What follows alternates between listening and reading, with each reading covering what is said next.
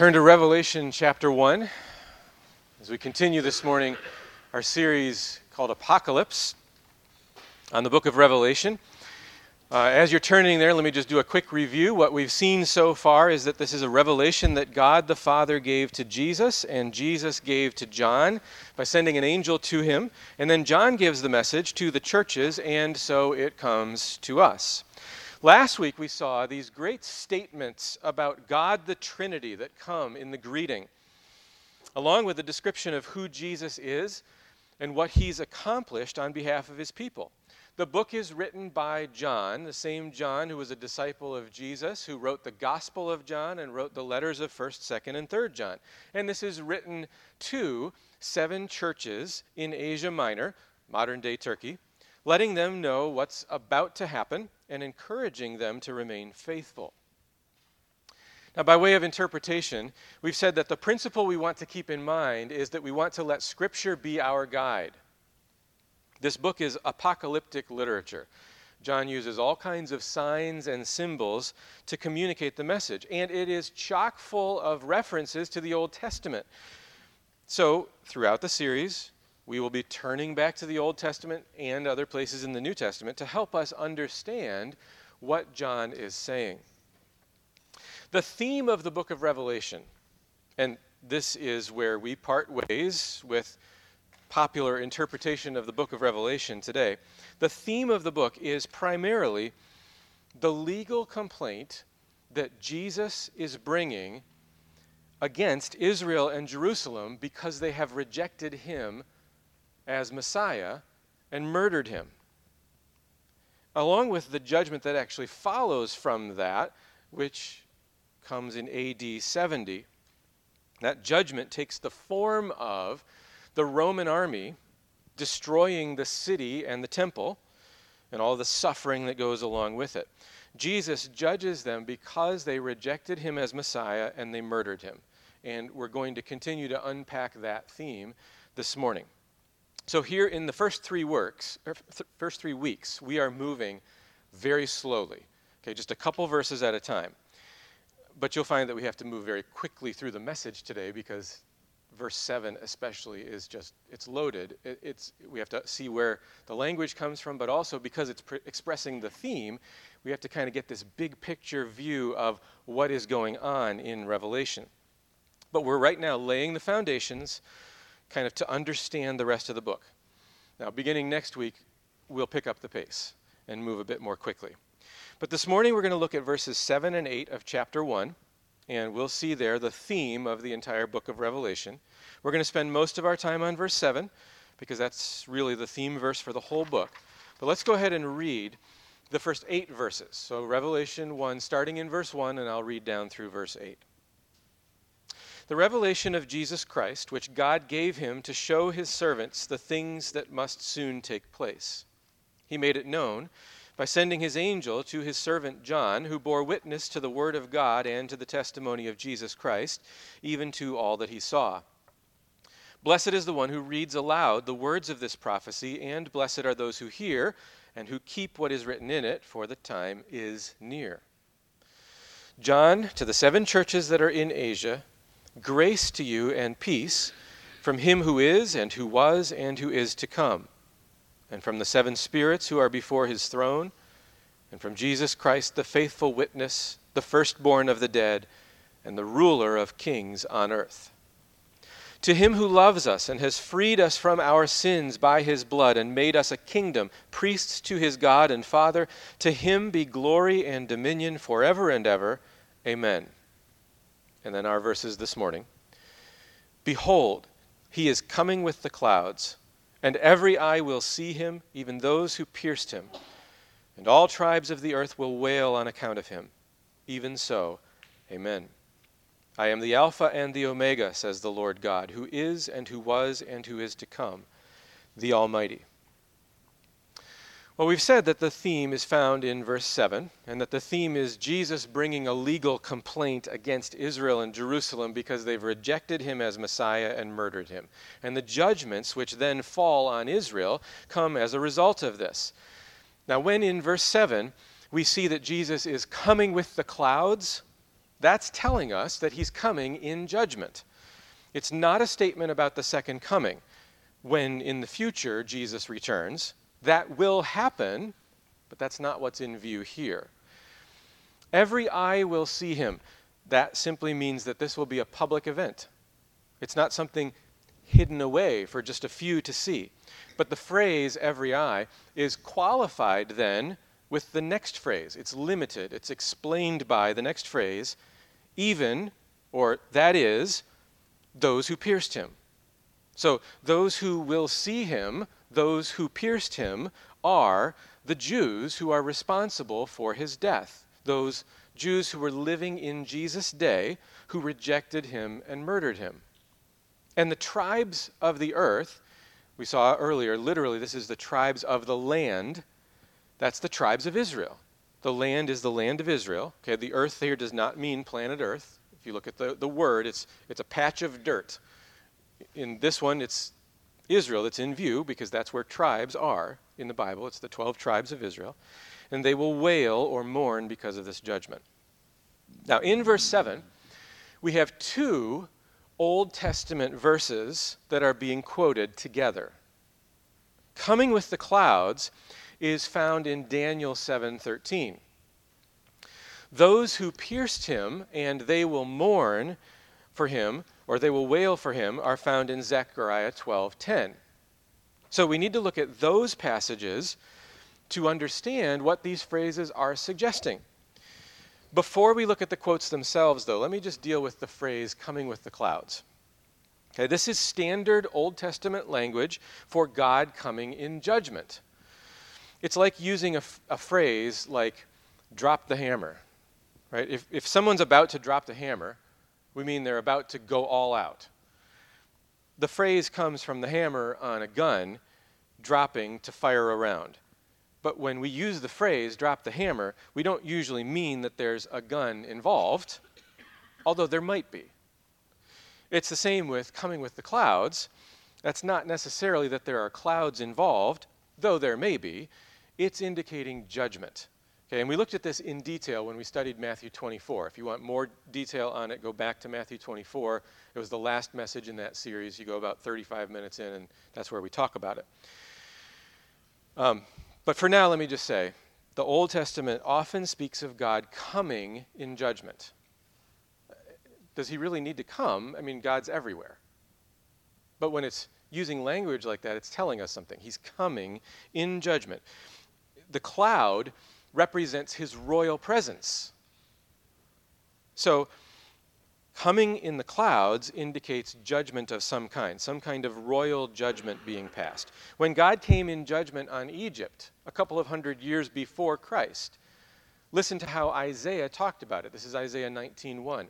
An oracle concerning Egypt. Behold, the Lord is riding on a swift cloud and comes to Egypt. And the idols of Egypt will tremble at his presence, and the heart of the Egyptians will melt within them. This is God coming in judgment on Egypt. It happened historically. It didn't involve him visibly coming on clouds, but the idea is that his royal presence is coming in judgment. Okay? That's how John is using Daniel 7 here. But it's even more specific than that. Jesus is specifically bringing judgment because he has now ascended to the throne and begins to exercise that authority as king, that royal authority that he has. So, turn with me to Daniel 7. Okay? Turn in your Bibles there. There's a couple places I'm going to have you turn this morning. This is one of them. We have to ask the question of how John uses these verses. There's two parts to this. So, what is the original context in Daniel? And then how does John use it here in Revelation? Daniel 7:13 is quoted a couple of times in the New Testament, a couple of times in the Gospel of Mark, and it's referring specifically to the judgment of AD 70 when that happens. Now, if we go back to Daniel 7, what do we find? Well, this is, here in Daniel 7, we've got a vision of the four beasts that's given to Daniel. Let's pick it up in verse 9. Okay, here's what Daniel says that he saw, starting in Daniel 7, verse 9.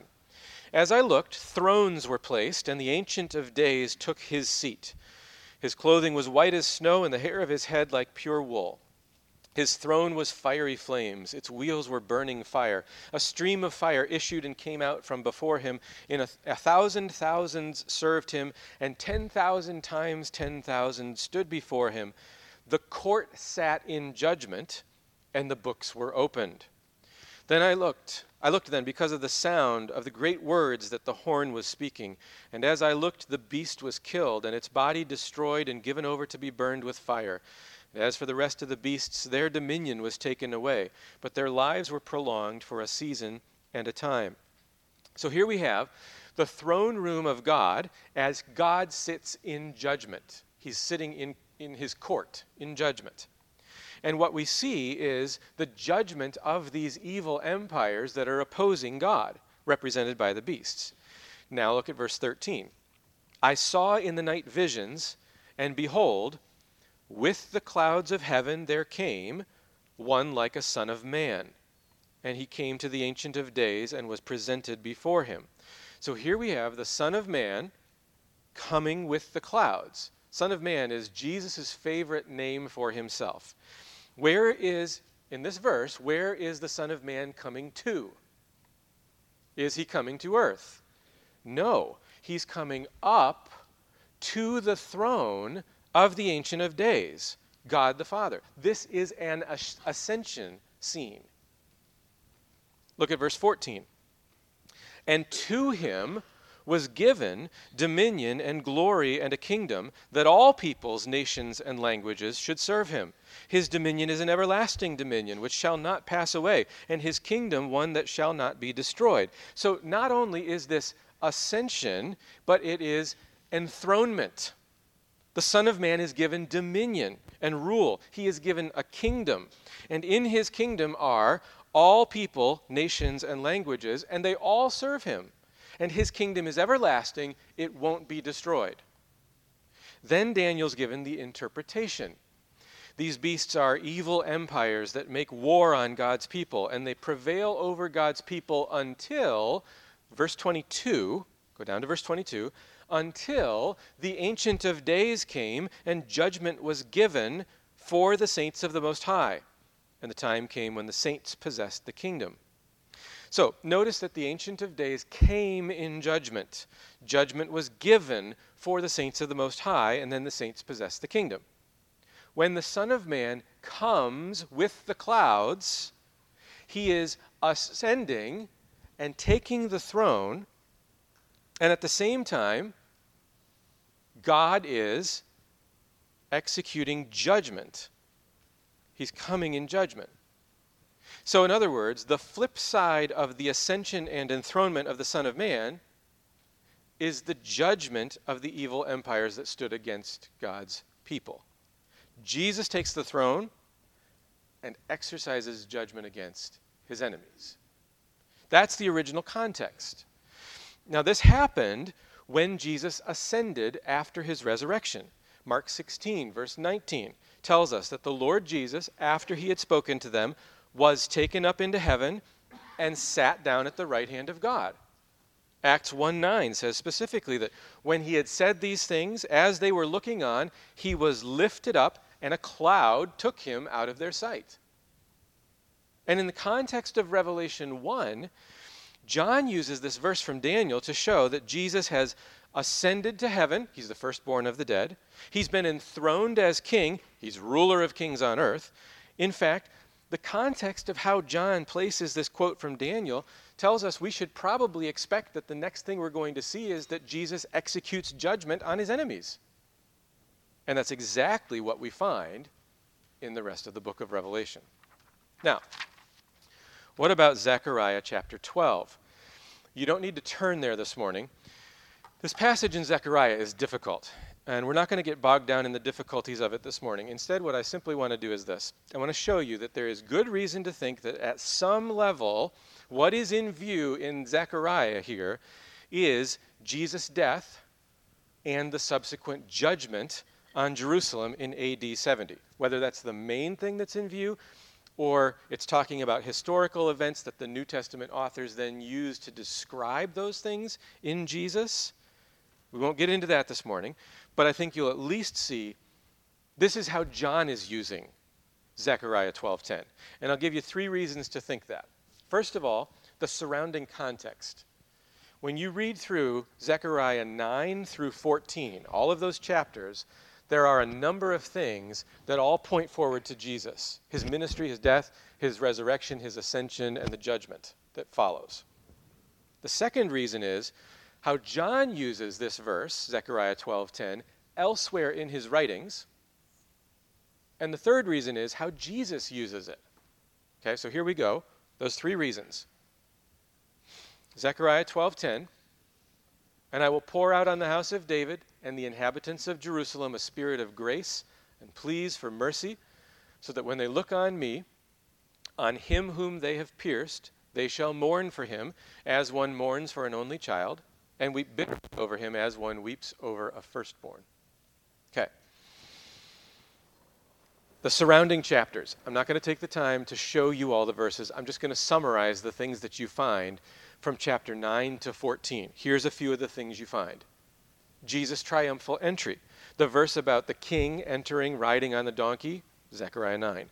The people being like sheep without a shepherd, which Matthew uses to describe why Jesus had compassion on the crowds.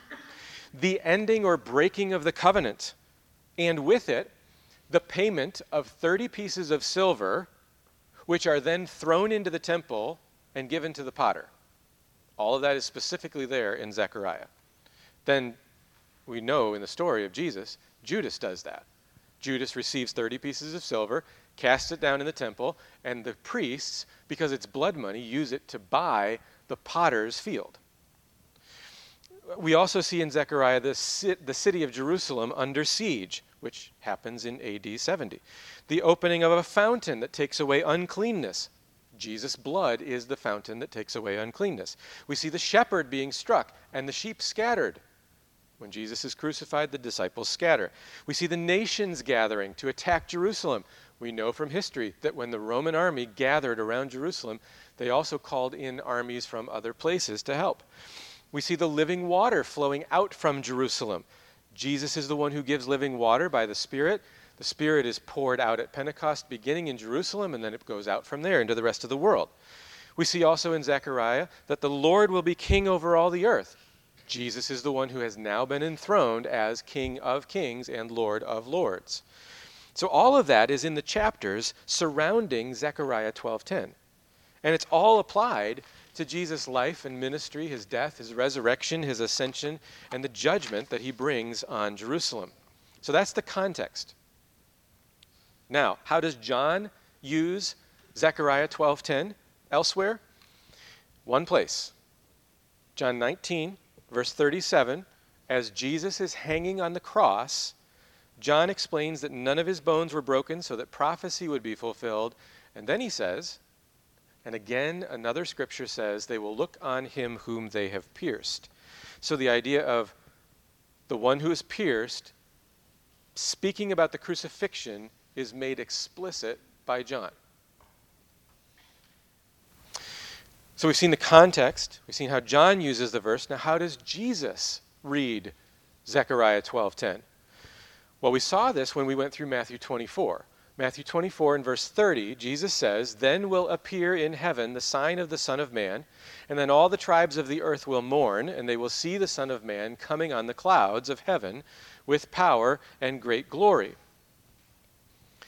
Okay, this is the Olivet Discourse. This is Jesus prophesying the destruction of Jerusalem in AD 70. Now, as a side note, first of all, you may remember when we studied Matthew 24, we noted that this translation, like many of them, obscures what Jesus is saying by moving the words around in the sentence. Okay?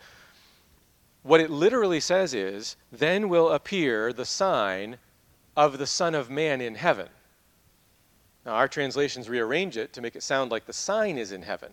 It's not what the text says. Okay? It's not a sign that appears in heaven.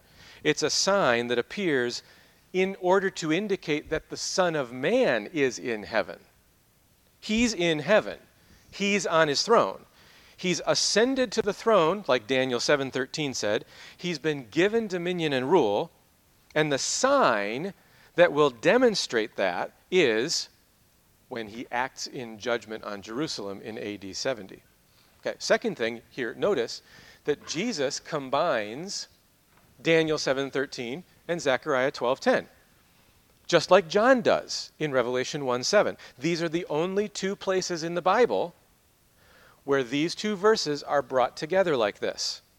So that's a pretty good indicator that John is saying the same thing as Jesus. Jesus is talking about the judgment that he's going to bring against Jerusalem in AD 70. And then just 4 verses after this, do you remember what Jesus says? Truly I say to you, this generation, the people listening to me right now, will not pass away until all these things take place. Third, think about this for a minute. When Jesus gave the Olivet Discourse, what we studied in Matthew 24, who was there? Only 4 people. Okay? Mark 13 tells us, as he sat on the Mount of Olives opposite the temple, Peter and James and John and Andrew asked him privately, tell us when will these things be? So Peter, James, John, and Andrew. John was present when Jesus taught this and when he brought these 2 verses together, Daniel 7:13, Zechariah 12:10. John was present for that. Now, next question. Which of the gospel writers include the Olivet Discourse in their account? Matthew, Mark, Luke, but not John. Why? Let me suggest to you, the book of Revelation is John's version of the Olivet Discourse. Now, John has been given visions that expand on it and put it in a more global context. We got a lot more detail, and we're looking at it from a very different angle. But this is John's Olivet Discourse. The message is the same. And when you realize that, Revelation 1:7 becomes very clear. John's telling us that the message of this book is the coming judgment on Jerusalem and Israel because they rejected and murdered the Messiah. Now, we've done a bit of a deep dive here into verse 7 to understand what John is saying by looking at these 2 quotes. In just a minute, I'm going to take you to the Gospel of Matthew to show you how the storyline of the time leading up to Jesus' crucifixion and ascension is mirrored in the book of Revelation. Okay, but before we dig into that, let's take a brief intermission. Okay, let's zoom out for a minute, all right, and get more of a big picture idea of the theme of the book of Revelation. And I want to do that by thinking of the theme of unfaithfulness or adultery. So, first of all, since much of the book of Revelation is explained in the language of the harlot and the bride, and since in the Old Testament God called himself Israel's husband, and he said that Israel was constantly committing adultery, let's get a quick snapshot of what the Old Testament says about this marriage covenant between God and Israel. And I'm going to read to you from Leviticus 26. In this chapter, and we studied this in the recent past, we have blessings for obedience and curses for disobedience. God had made a covenant with his people. He was their king, and they were his subjects. He was their husband, they were his bride. And if they obey, verse 9 says, I will turn to you and make you fruitful and multiply you and will confirm my covenant with you. But if they disobeyed, if they break this covenant, what then? Verse 18, and if in spite of this you will not listen to me, then I will discipline you again 7-fold for your sins. Verse 21, then if you walk contrary to me and will not listen to me, I will continue striking you 7-fold for your sins. Verse 23 and 24, and if by this discipline you are not turned to me, but walk contrary to me, then I will also walk contrary to you, and I myself will strike you 7-fold for your sins. 7-fold judgment for their sins. And then verse 25, and I will bring a sword upon you that shall execute vengeance for the covenant. So this sevenfold discipline is vengeance for breaking the covenant. This is kind of like, this passage is kind of like a divine prenup. Right? God's laying out ahead of time, okay, here's the marriage covenant, and if you break it, here's what's going to happen. Okay? And then verses 27 and 28, but if in spite of this you will not listen to me, but walk contrary to me, then I will walk contrary to you in fury, and I myself will discipline you sevenfold for your sins. What are the judgments in Revelation? 7 seals, 7 trumpets, 7 bowls, sevenfold discipline for breaking the covenant. That's what we're going to be seeing. Now, what do the prophets say about this idea? Let me just give you one example. Let's take a quick look at Jeremiah. You don't have to turn there. Let me just walk you through some verses from Jeremiah 3 and then Jeremiah 31. The covenant with Israel is a marriage covenant, but Israel has been unfaithful. They've broken the covenant. Jeremiah 3, verse 1. If a man divorces his wife and she goes from him and becomes another man's wife, will he return to her? Would not that land be greatly polluted? You have played the whore with many lovers, and would you return to me? Declares the Lord. Verse 3, you have the forehead of a whore. You refuse to be ashamed. I don't understand the language there yet. Working on it. Not sure what the forehead deal is.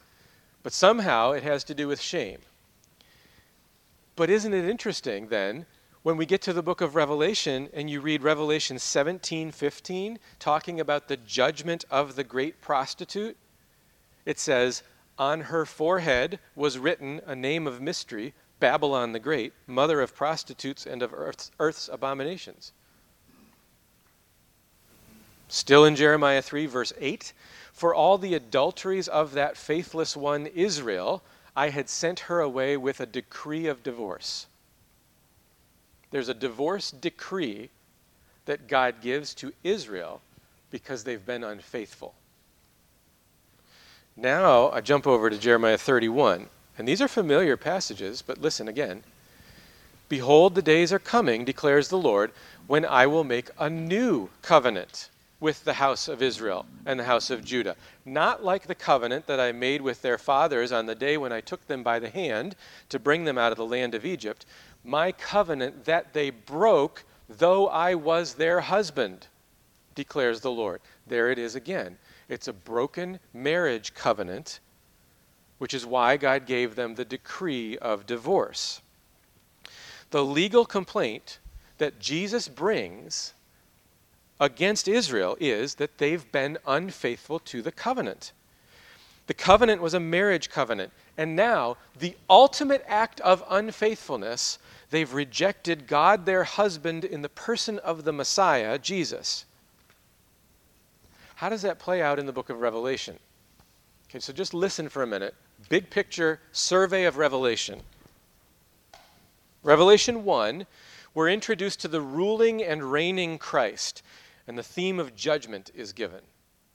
Revelation 2 and 3, we have letters to the 7 churches that call for faithfulness.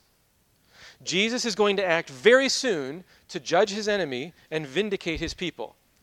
Revelation 4, we have God on his judicial throne. It's a throne room scene. And then Revelation 5, the sealed scroll, the legal document, the divorce decree, is presented. And who can open it? Only the Lamb, Jesus. So he takes the scroll and he begins opening the seals. And as each seal of the divorce decree is opened, the sevenfold judgment begins to roll out. Chapters 6 through 18, the judgments unfold. 7 seals, 7 trumpets, 7 bowls. And Jerusalem is pictured as Babylon, the great harlot. And in Revelation 18, we hear, fallen is Babylon. And then in Revelation 19, there's rejoicing in heaven because of this, followed by the marriage supper of the Lamb taking his new bride, the church. And then in Revelation 21, the new Jerusalem, because old Jerusalem has been judged, the new Jerusalem appears like a bride adorned for her husband. The bride, the church, is the new Jerusalem, which has replaced the old Jerusalem. Old Jerusalem was divorced and judged for her unfaithfulness, but a new bride has taken her place, the new Jerusalem. That's the big picture. Jerusalem, Israel, is being judged for covenant unfaithfulness, for rejecting and murdering the Messiah. Now, I told you I want to take you on a journey through Matthew. I know this morning's message is long, I understand. It's recorded, so you can go back, and what you zone out and miss, you can come back and catch later, okay? But here's what I want to do. It's going to be a really high-speed journey through the second half of the Gospel of Matthew. What I want to do is I want to show you that the story Matthew tells is completely consistent with the story that John is telling through the visions of Revelation. So what Jesus is saying is happening, leading up to his death. And what happens afterwards is the same thing that John is saying is unfolding in the story of Revelation. There are a number of commentators that have been really helpful to me on Revelation already. One of the most helpful is Ken Gentry. He's got several different books on Revelation, and a good portion of what I'm about to share with you is stuff that he pointed out. It's just connections between different passages of Scripture, but I want to give credit where credit is due. Here's how we'll do this.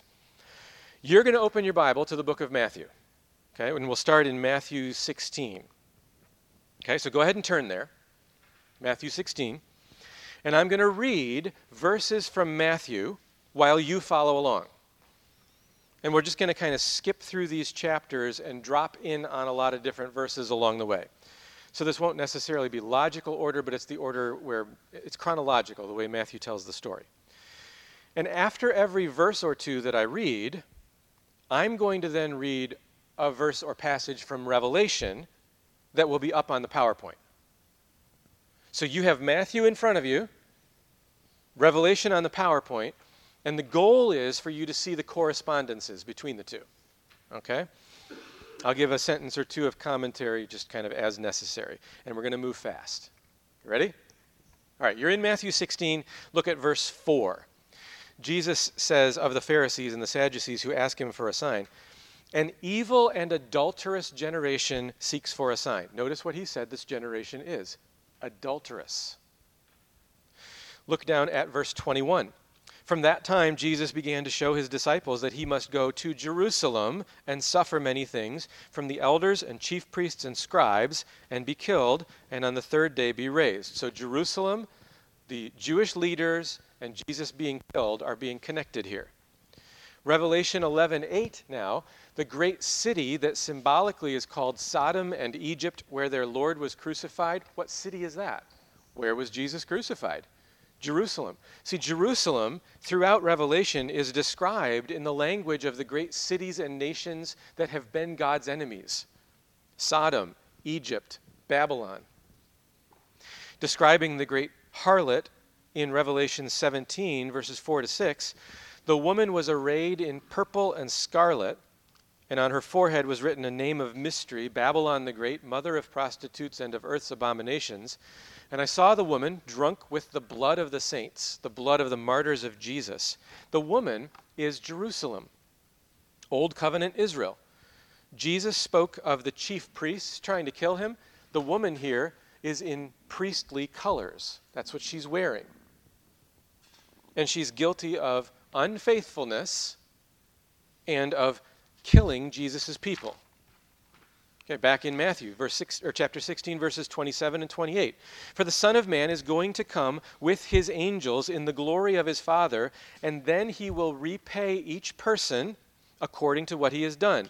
Truly I say to you, there are some standing here, Jesus says, who will not taste death until they see the Son of Man coming in his kingdom.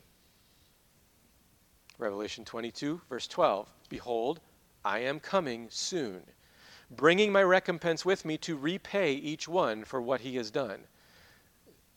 the Jewish people who condemned Jesus will be repaid, John is saying. Jesus is saying. Matthew, now skip over to chapter 20. Matthew 20, verses 18 and 19. Okay, Matthew 20, verses 18 and 19. See, we are going up to Jerusalem, and the Son of Man will be delivered over to the chief priests and scribes, and they will condemn him to death and deliver him over to the Gentiles to be mocked and flogged and crucified, and he will be raised on the third day. Then go to Matthew 21, verse 12. Matthew 21, verse 12. And Jesus entered the temple and drove out all who sold and bought in the temple, and he overturned the tables of the money changers and the seats of those who sold pigeons. Jesus is here acting like a prophet. He is enacting the judgment that is going to be coming on the temple and on Jerusalem. We saw that in Matthew 24. Now look at Matthew 21, 19 to 21. And seeing a fig tree by the wayside, he went to it and found nothing on it but only leaves. And he said to it, May no fruit ever come from you again. And the fig tree withered at once. When the disciples saw it, they marveled, saying, How did the fig tree wither at once? And Jesus answered them, Truly I say to you, if you have faith and do not doubt, you will not only do what has been done to the fig tree, but even if you say to this mountain, Be taken up and thrown into the sea, it will happen. Okay, so Jesus is symbolically doing to the fig tree what he's doing to the temple. He came to the temple and inspected, looked for fruit. There wasn't any. He shows that by going to the fig tree and looking for fruit. There isn't any. And so the fig tree is judged. Same thing is going to happen to the temple and to Jerusalem. The idea of being thrown into the sea biblically is death, chaos. It's a place of judgment. And so this mountain is going to be thrown into the sea. Well, what mountain is in view? They are standing on the Mount of Olives across the Kidron Valley from the temple.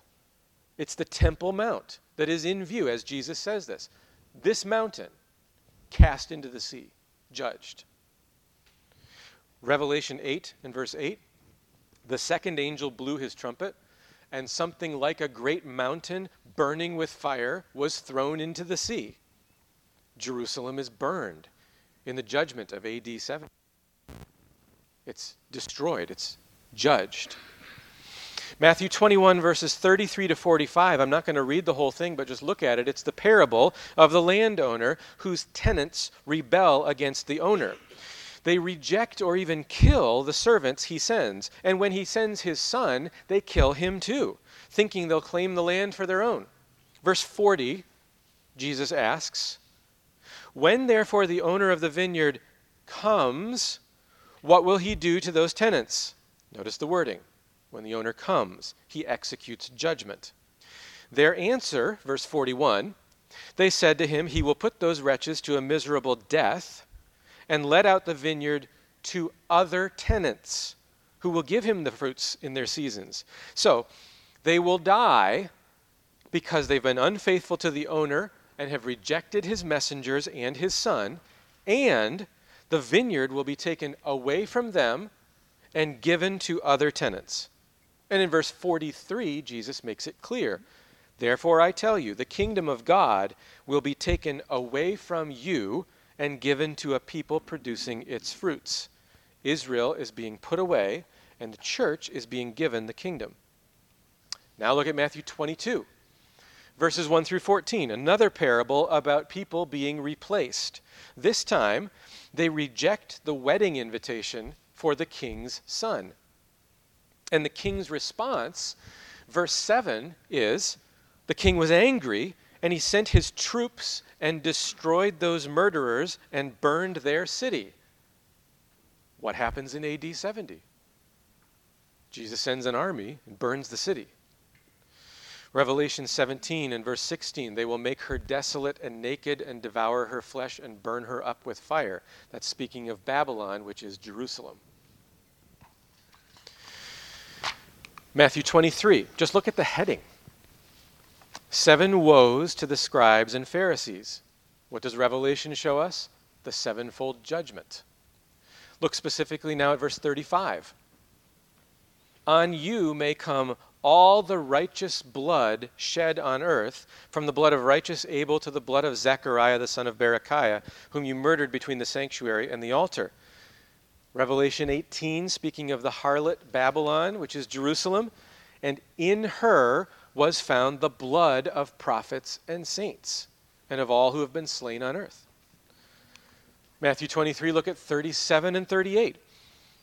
Jesus says, "O Jerusalem, Jerusalem, the city that kills the prophets and stones those who are sent to it, how often would I have gathered your children together as a hen gathers her brood under her wings, and you were not willing. See, your house is left to you desolate."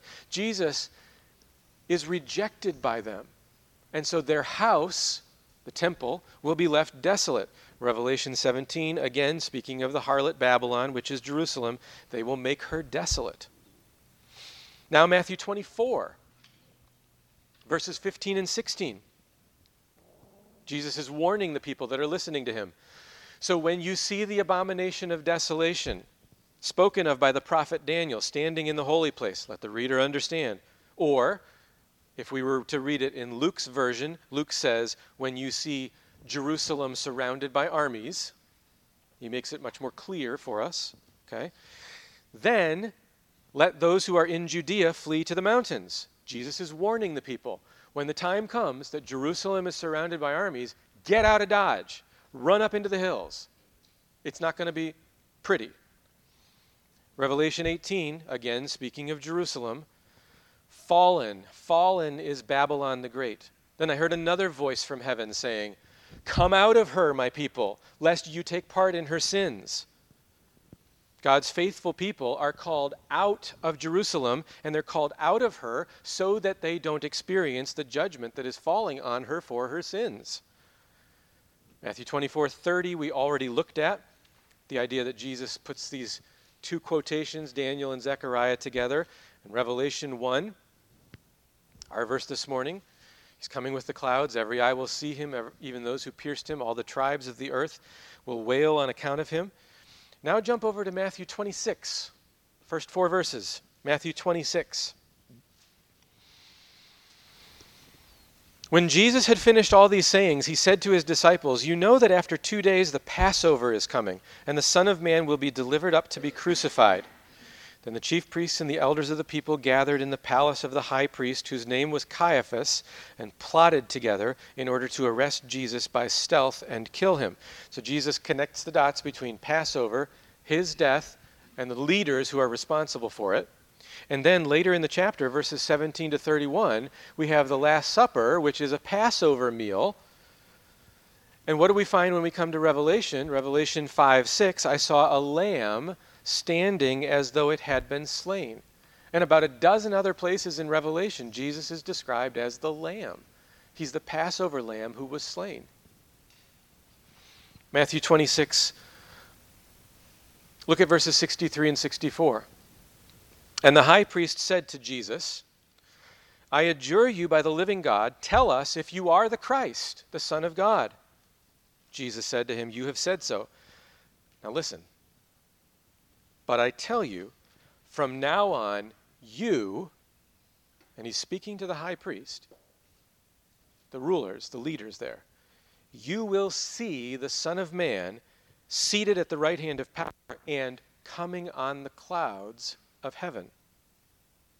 That's our verse this morning, Revelation 1:7. He's coming with the clouds, and every eye will see him. Which ones? The ones Jesus said, those who pierced him.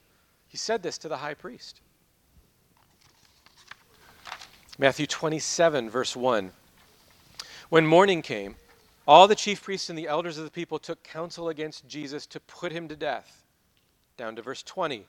"The chief priests and the elders persuaded the crowd to ask for Barabbas and destroy Jesus." Notice what's happening. The leaders have been the ones driving this. Now they're inviting the people to participate. So it's not just the leaders, now it's the Jewish nation. Go down then to verse 25. "And all the people answered, 'His blood be on us and our children.'" They claim responsibility for crucifying Jesus. The theme of Revelation is that those who pierced him, the Jews, were responsible for the murder. That's why they received the judgment for his blood. They literally asked for it. Revelation 12:11 says, of Jesus' faithful followers, they have conquered him by the blood of the Lamb. So the blood of Jesus is simultaneously the condemnation for the Jews and the victory for God's people. Now Matthew 27:51. And behold, the curtain of the temple was torn in two from top to bottom, and the earth shook, and the rocks were split. Revelation 11:19. Then God's temple in heaven was opened. The ark of the covenant was seen within his temple. There was flashes of lightning, rumblings, peals of thunder, an earthquake, and heavy hail. And the last one, Matthew 27:62-66. The next day, that is, after the day of preparation, the chief priests and the Pharisees gathered before Pilate and said, Sir, we remember how that impostor said, while he was still alive, after 3 days I will rise. Therefore, order the tomb to be made secure until the third day, lest his disciples go and steal him away and tell the people he's risen from the dead. And the last fraud will be worse than the first. Pilate said to them, You have a guard of soldiers. Go make it as secure as you can. So they went and made the tomb secure by sealing the stone and setting a guard. Next week, Revelation 1:17-18. Fear not, I am the first and the last and the living one. I died, and behold, I am alive forevermore. And listen, and I have the keys of death and Hades. They tried to seal it. Jesus has the keys. Hopefully that whirlwind tour, and by the way, I cut out half of it, helps you to see that the same exact storyline of judgment on Jerusalem and Israel for their rejection of the Messiah is the storyline that runs through the book of Revelation. It's communicated in a very different way. We're seeing it from a very different angle, but the message is the same. All right. Now verse 8. Halfway there. I told you this is going to be a long message, but I also promised that Revelation 1:8 would be short, and it is. If verse 7 is the theme of Revelation, verse 8 is confirmation of this sure word from God. I am the Alpha and the Omega, says the Lord God, who is and who was and who is to come, the Almighty. There's 3 things said here about Jesus Christ. Number 1, Jesus is the Alpha and Omega. Our word in the English language, alphabet, comes from the Greek alphabet. The first letter is alpha, and the second letter is beta, alphabet. Well, the last letter in the Greek alphabet is omega. So Jesus is the beginning, alpha, and the end, omega. He's the beginning in that he's the origin of the new creation. We saw that last week. He's the firstborn of the new creation. He's the end in that he's the goal, the one toward whom everything is directed. It's all from him, to him, and through him. Number 2, Jesus is the eternal Lord, the one who is and who was and who is to come. And by the way, notice, it's not who is and who was and who will be. He's always the same. We're not wondering what he will be. It's who is, who was, okay, same God in faithfulness, and who is to come in judgment. The God who's coming in judgment is the God who is and who was, and you've witnessed his history. You now have a sure word that he's coming. Okay? Who is and who was and who is to come. His word never changes. The comfort that his people have in that word, therefore, never changes. And third, Jesus is almighty. This word comes from the idea from the Old Testament that he's the Lord of hosts, the Lord of armies. He's all-powerful. He's bringing all things into subjection to himself. He is God's anointed king. He's the ruler of the nations. And when you put all three of these things together, you see that Jesus is the Lord of history. Everything is under his control. Everything is bringing him glory. God's purposes for all things are brought about by Jesus. He knows the end from the beginning. He knows the destiny of the nations, and he knows the number of the hairs on your head. The same Jesus who rules the nations is, if you belong to him, your Savior and friend.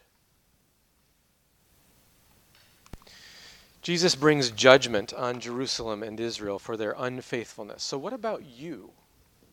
Are you faithful or unfaithful?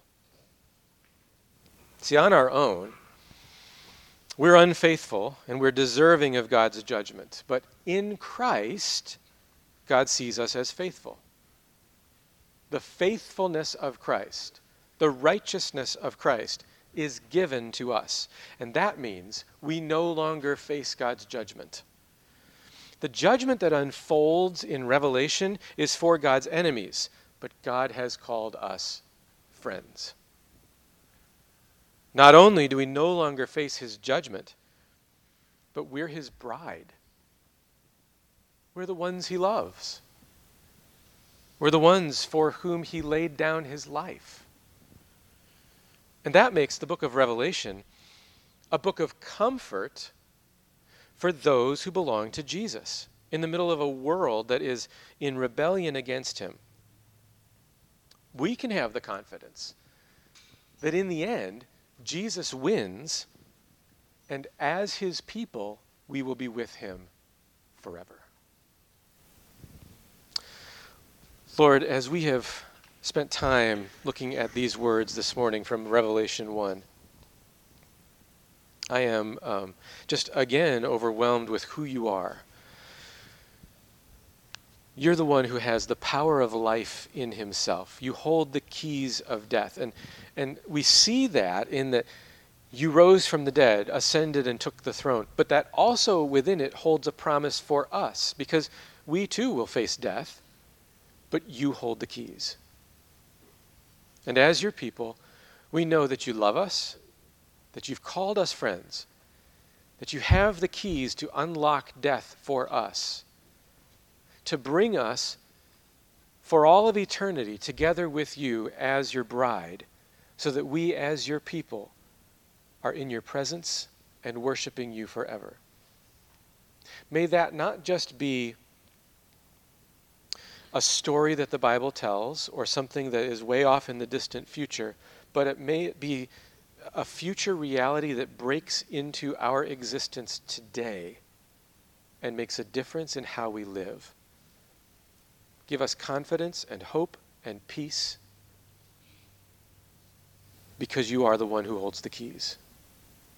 And we pray this in Jesus' name. Amen.